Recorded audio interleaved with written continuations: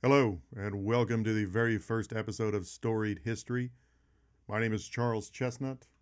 I am a former lawyer who became a historian because it was more fun.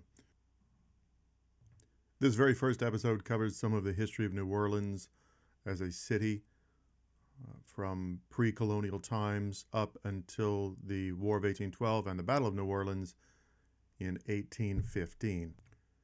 It is not intended to be a comprehensive treatise on history and all of the details, the dates, and the people that were involved. It's more of an overview, and we're going to treat it as such. This is the very first time I have ever done anything like this, so if it does seem amateurish and unpolished, that is why. I do apologize ahead of time.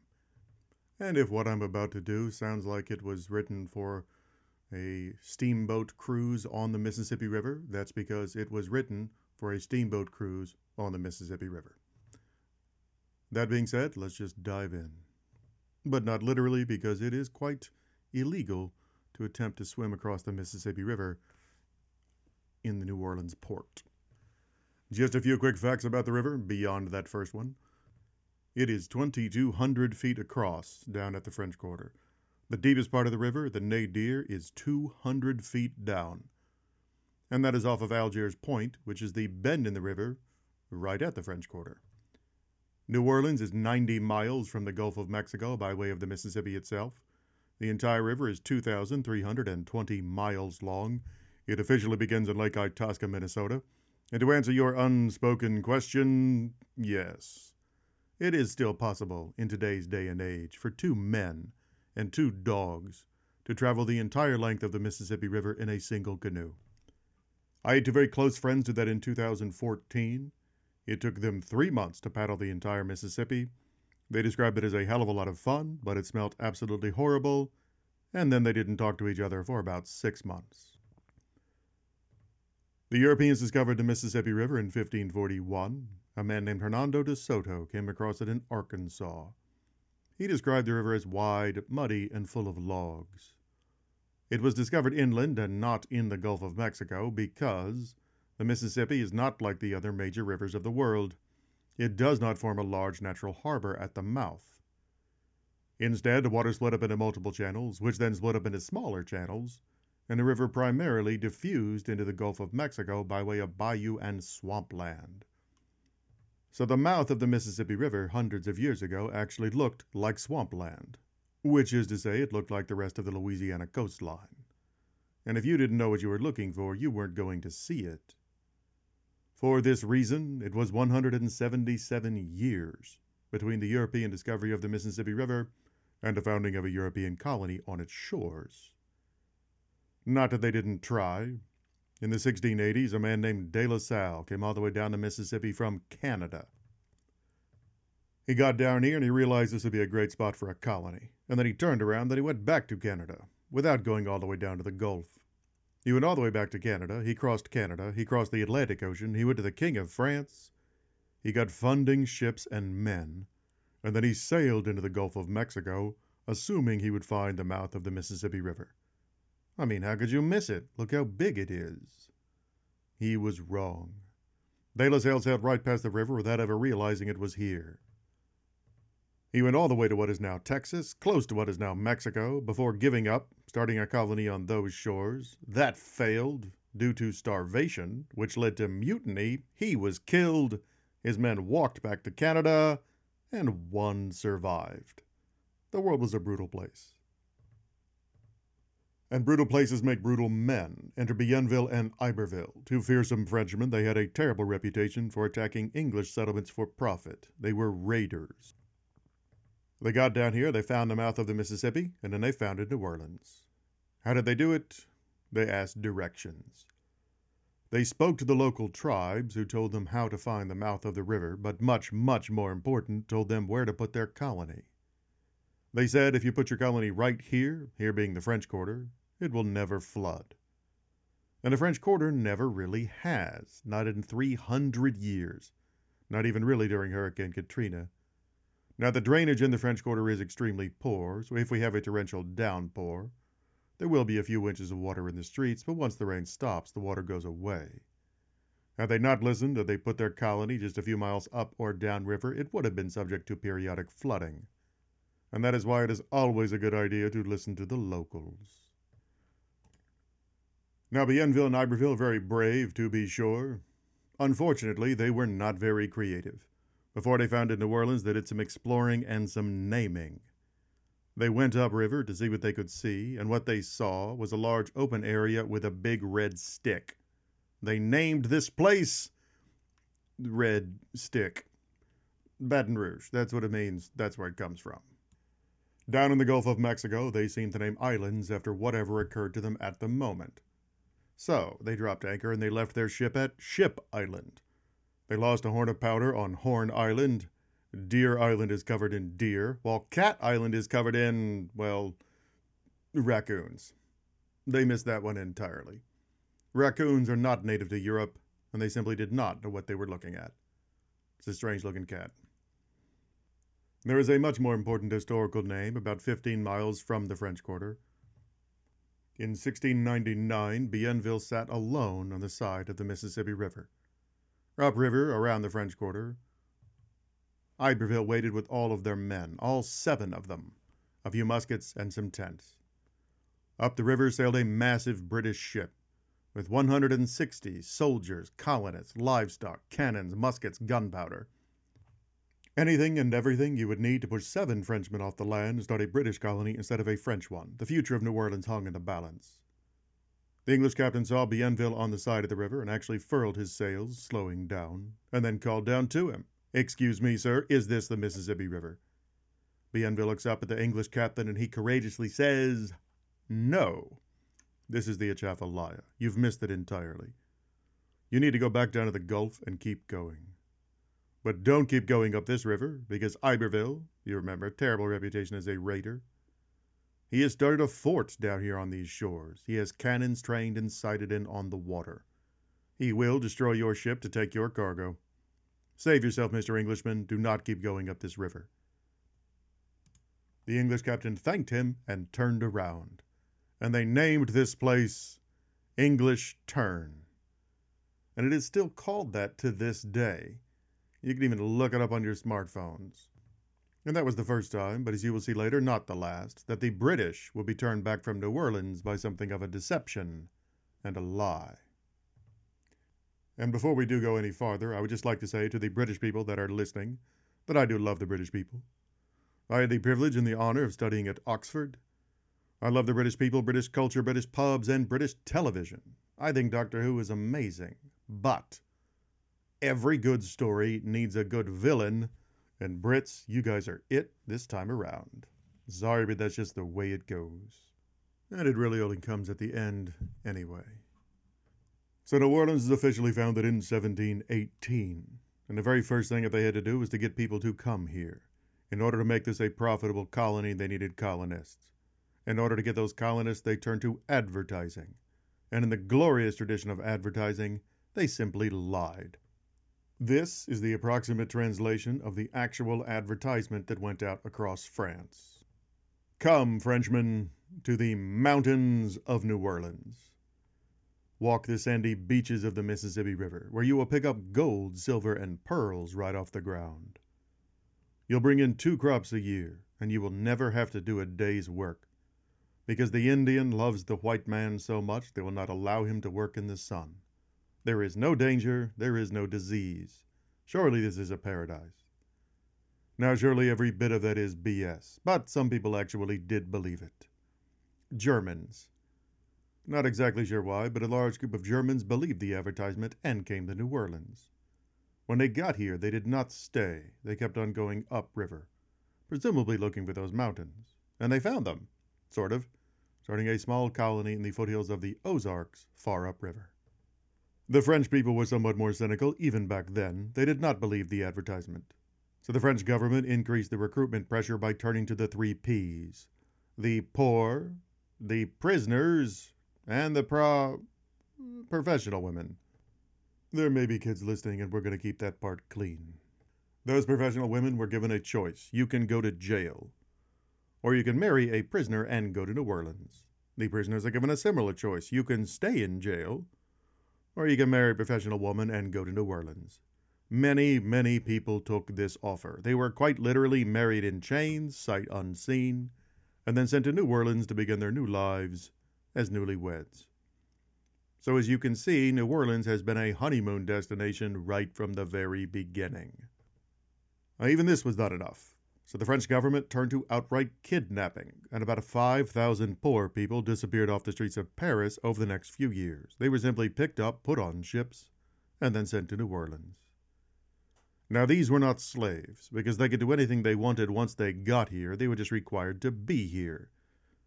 Now this did succeed in filling the colony with colonists, but not surprisingly, this did not fill the colonists with a large sense of duty, patriotism, or a particularly strong work ethic. But the reputation for New Orleans as a somewhat wild and hedonistic port city began early on. Which is perhaps why the next group of people came. In 1727, the Ursuline nuns came to New Orleans to start a convent and bring a much-needed dose of education, moderation, and religion to the city. They built what is now the oldest standing structure in the city of New Orleans. The Ursuline convent in the French Quarter is still there. It is quite lovely, and if you are so inclined, you can walk over and take a look at it. It is now a museum. The second oldest building in the city is a bar. And it definitely says something about our culture here in New Orleans that the oldest building is a Catholic convent, while the second oldest is a bar that was once owned by a pirate. And it definitely says something more about our culture here in New Orleans, and perhaps our culture here in America, that there is no truth to that statement whatsoever. It does make a great story, and I do understand that. And that story gets repeated everywhere. It is a wonderful marketing tool, of that I have no doubt. But there are several distinct factual problems with calling Lafitte's blacksmith shop the second oldest building in the city. Number one, it is absolutely definitely not the second oldest building in the city. Number two, the bar was first opened in the 1970s. 3, the building was never owned by Lafitte and has no verifiable connection to him whatsoever. And 4, judging from a lack of iron in the ground itself, it almost certainly was never, at any point, a blacksmith shop. Other than that, I'm sure it sells a lot of beer. And whatever that purple stuff is. The next big cultural development happened in 1724 when they passed a law called the Code Noir, the Black Code.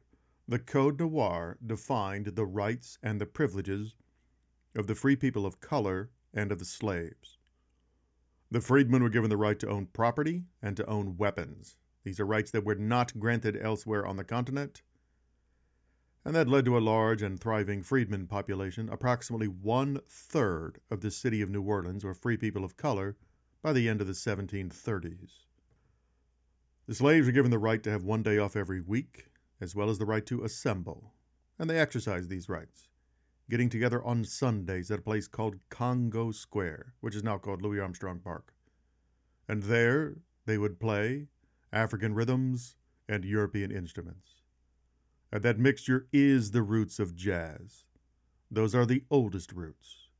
And jazz, as an art form, would not have developed in the way that it did, or in the location that it did, if not for the law passed in 1724 granted the enslaved Africans the right to get together and play music, and later to invent an entirely new type of music. But New Orleans was not a profitable colony until they found their commodity, a remnant of which still exists today. On the shores of the Mississippi River, just a few miles down from the French Quarter, there is a large smokestack.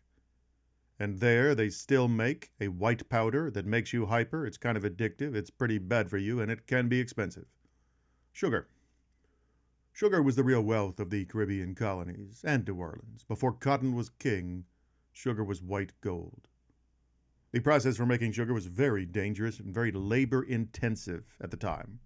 You took sugarcane sap, you boiled it until there was nothing left. The result was a form of sugar, albeit not one we would recognize today. Back then, it looked a lot more like dark jelly, maybe caviar, than the granulated form we are currently familiar with. At any rate, sugarcane sap boils at a much, much higher temperature than water. And there were many, many men, women, and children who were scalded, disfigured, or killed by the molten sugarcane sap. That is, until the son of a slave, a man named Norbert Rillieux, invented a way to make sugar that did not involve killing the people that made it. Before Norbert's invention, sugar had primarily been made using a process called nicknamed the Jamaican train, wherein enslaved Africans would transfer boiling sugarcane sap from one pot to another in an effort to reduce the moisture and get it into a usable form. This was extremely dangerous work until Norbert, using a vacuum and multi-stage evaporation, using the latent heat from the boiling sugarcane sap to boil the other sugarcane sap within the device, he was able to produce sugar much more quickly, much more efficiently, and without any loss of human life. His invention, one of the great inventions of the chemical industry, saved the lives of easily thousands and probably tens of thousands of enslaved Africans before the Civil War and poor workers after the Civil War. I am of the opinion that he is one of the great unsung heroes of American history and American invention. There is a plaque dedicated to him at the Chalmette Battlefield, another one at Dillard University, erected by the American Chemical Society. But two plaques erected in the last 30 years seems somewhat of a small honorarium to a man whose invention saved the lives of so many. I think his life would make an excellent movie if you did it correctly. As the son of a white slave owner and his slave mistress, a free person of color who moved in New Orleans society and reached the upper echelons of wealth because of his inventions. I personally think Norbert Rillieux would make a wonderful subject for a biopic movie picture for Netflix or whomever, but that is well outside of my capabilities to even recommend. And I have become distracted and drifted far afield, which does happen sometimes. So back to the history of New Orleans. Sugar was extremely dangerous to make, but it was very, very profitable.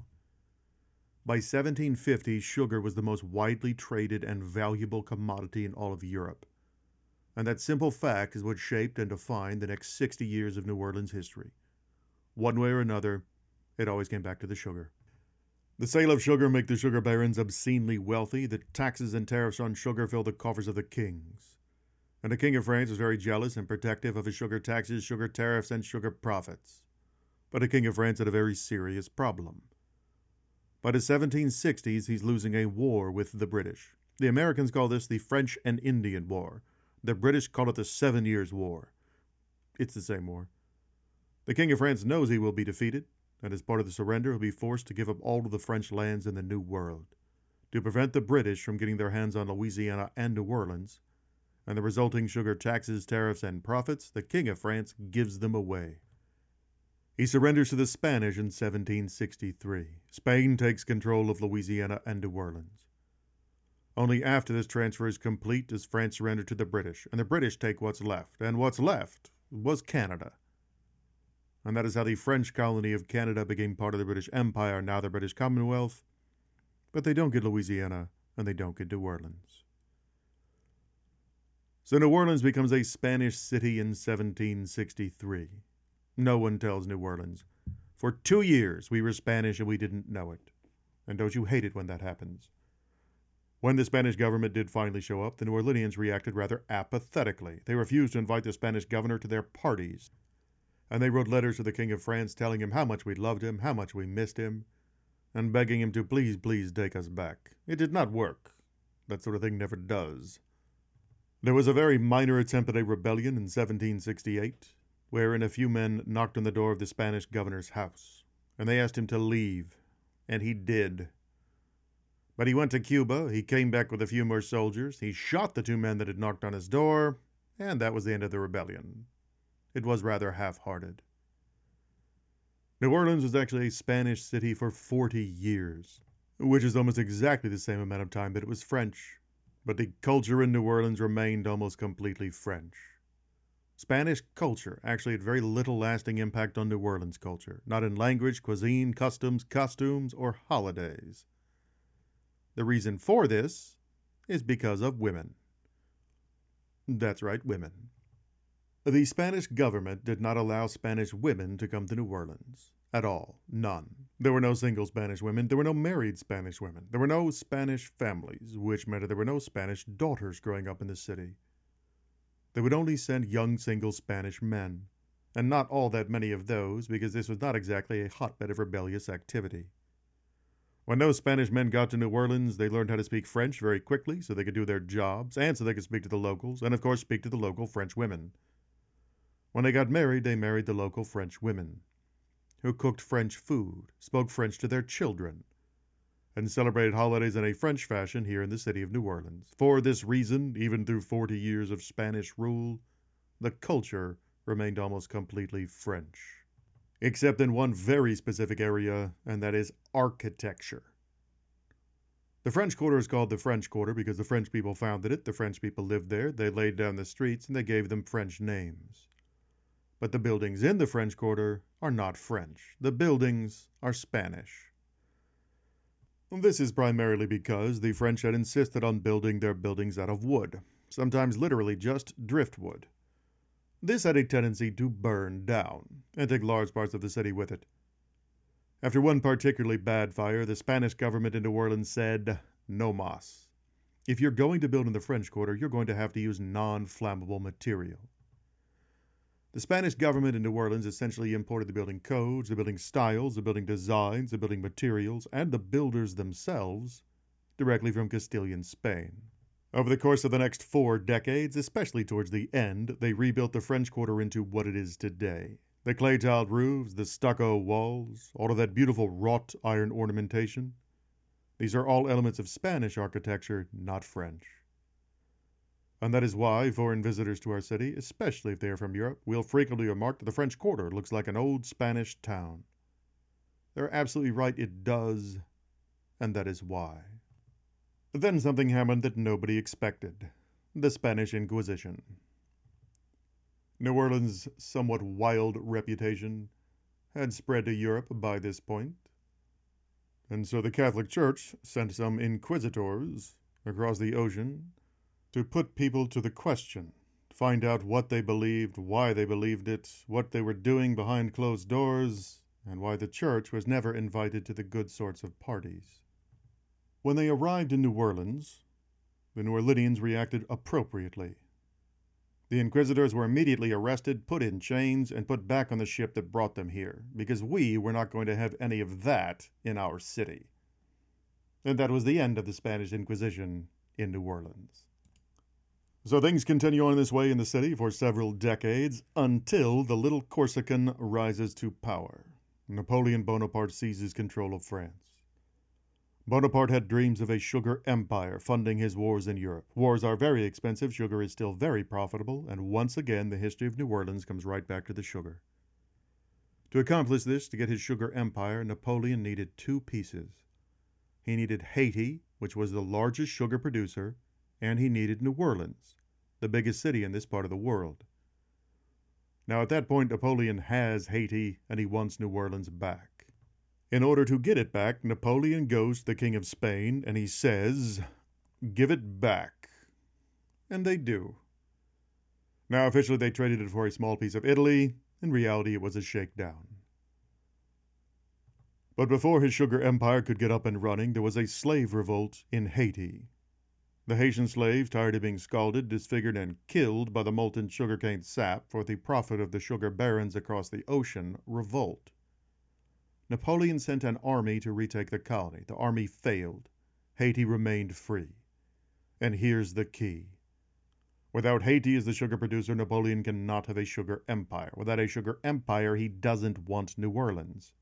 It is a waste of military resources to defend it, and he'll get very little from it. So instead of trying to keep it, he gets rid of it by selling it to the Americans for $15 million. $15 million works out to 3 cents an acre.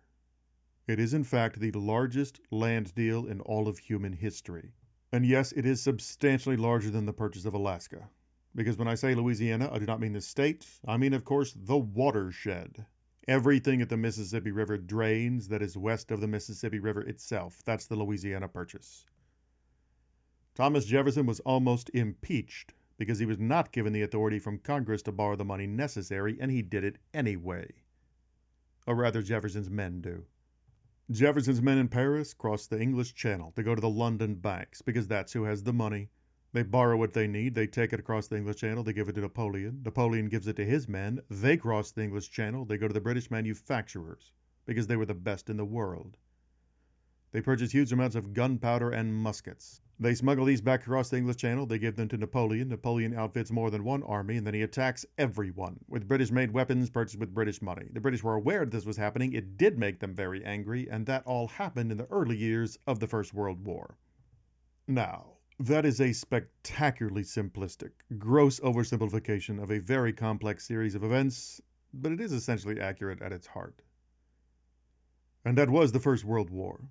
It's not World War I, but the Napoleonic Wars, the first time in human history that a war was fought on every continent, on every ocean in the world. The French, the British, and their allies began fighting all over the planet. And the Americans, we stayed out of it. At that point in our history, we had very little strength to speak of. We did not get involved in a fight between the two greatest powers on Earth. Instead, we stayed neutral, and we were trading with both sides. Which is somewhat duplicitous, but that is what we did. And while we are staying neutral, and no one is paying attention to us, America starts building ships. Lots and lots of ships. In the first decade of the 19th century, America expands the U.S. Navy, the U.S. merchant fleets, and the U.S. whaling fleets so quickly. We build so many ships in such a short period of time that America, as a country, literally starts running out of sailors. We have so many new ships, we do not have enough men to man all of the new boats. Which is actually a real problem. To fix this problem, we turn to the best sailors in the world, the British. British sailors were offered higher wages, better living conditions, a more lenient punishment schedule, more rum, American citizenship, and of course the extra added ancillary side benefit of not being at war with Napoleon. Many, many British sailors took this offer. They jump ship, metaphorically speaking, become American citizens and American sailors. The British were aware that this was happening. It did make them very angry. They need these sailors to fight Napoleon, so they start taking them back by force. British ships started stopping American ships on the high seas, boarding them, and forcing sailors off at gunpoint, telling them that you are now part of His Majesty's Royal Navy, get to work. And that is the biggest single issue that leads to war. The other issue that leads to war is Canada. If you are an American listening to this, you may want to pay attention to this next part of the story, because this story is taught in every single Canadian school. It is not taught in American schools, not most of them, but it absolutely did happen. The United States declares war on the British in 1812. That is why it's called the War of 1812. And if you're from America, I realize that you don't know anything about the War of 1812. And here's why. The very first thing that we did, the only thing that we did, was invade Canada. Thomas Jefferson had years earlier said this would be a mere matter of marching. We could walk up into Canada, take over the entire country, without even firing a shot. Those Canadians would surrender, become part of the United States, we'd be one big happy family. It did not work out that way. The U.S. invades Canada in 1812, and we were defeated in almost every single battle. We were not defeated by the British Army because they didn't send anyone to help. We were not defeated by the Canadian Army because that did not exist. No. The American Army, now the most powerful the world has ever known, was defeated by the citizen militias of Canada, and their allies, the First Peoples, the Native Canadians, especially the Iroquois Confederation. They took their own muskets and they pushed the United States back into the United States. Now, because they were Canadian, I am sure that they apologized while they were doing it, but they definitely did it. In fact, they did it 3 times. The U.S. invades Canada in 1812, again in 1813, and again in 1814. We were defeated, we retreated 3 times. The war did not go well. The only bit of success that we had is we were able to occupy a city called York for approximately 1 week. But when the Canadians arrived, they forced us out. And on our way out of the city, we burned it, which now would be considered a war crime, but that is what we did. And the British got revenge for that one. By 1814, they had finally dealt with Napoleon. They put him on an island where he could never bother anybody ever again. Or so they thought. They were wrong. The British then send a massive fleet across the Atlantic Ocean. The very first thing they do when they get here is invade Washington, D.C. and burn it to the ground. This was revenge for the Americans burning York and several other Canadian cities. York is still there, by the way. It is now called Toronto. After the British burned D.C., they go up the river to Baltimore, and they tried to do the same thing there. But we stopped them before they could, at a place called Fort McHenry. We know they couldn't get past the fort because they couldn't take the fort. We know they couldn't take the fort because they couldn't take the flag. Now, I know that, and if you're an American, you know that, even though you might not know it. By the rocket's red glare, the bombs bursting in air gave proof through the night that our flag was still there. Francis Scott Key wrote those words while being detained on a British ship watching them attack Fort McHenry trying to get to Baltimore, 1814. When they failed, they headed south towards New Orleans, 10,000 troops in 42 ships. To defend New Orleans, Andrew Jackson had 1,000 American soldiers. Outnumbered 10-1 with not enough men and not enough muskets. How Andrew Jackson manages to do this, who helped him, and what happened will be the subject of the second episode of this podcast. And there you have it. That is the first episode of Storied History. I'm sure there are some mistakes in there. Again, apologies. I've never done this before. The second episode will be released within a week or so. It will cover the Battle of New Orleans itself, who helped Andrew Jackson, and how he stood up against the British, heavily outnumbered, and certainly outgunned and outmanned. Professional soldiers with a decade of experience fighting Napoleon in Europe went up against volunteers, and Jackson, well, we'll cover that in the next episode. I do hope you have enjoyed it. If you did, like it, rate it, subscribe, I believe is what I'm supposed to tell you. If not, hey, that's fine too. Thank you for listening. Feel free to listen again. I will probably get better with practice, although I can't promise you that.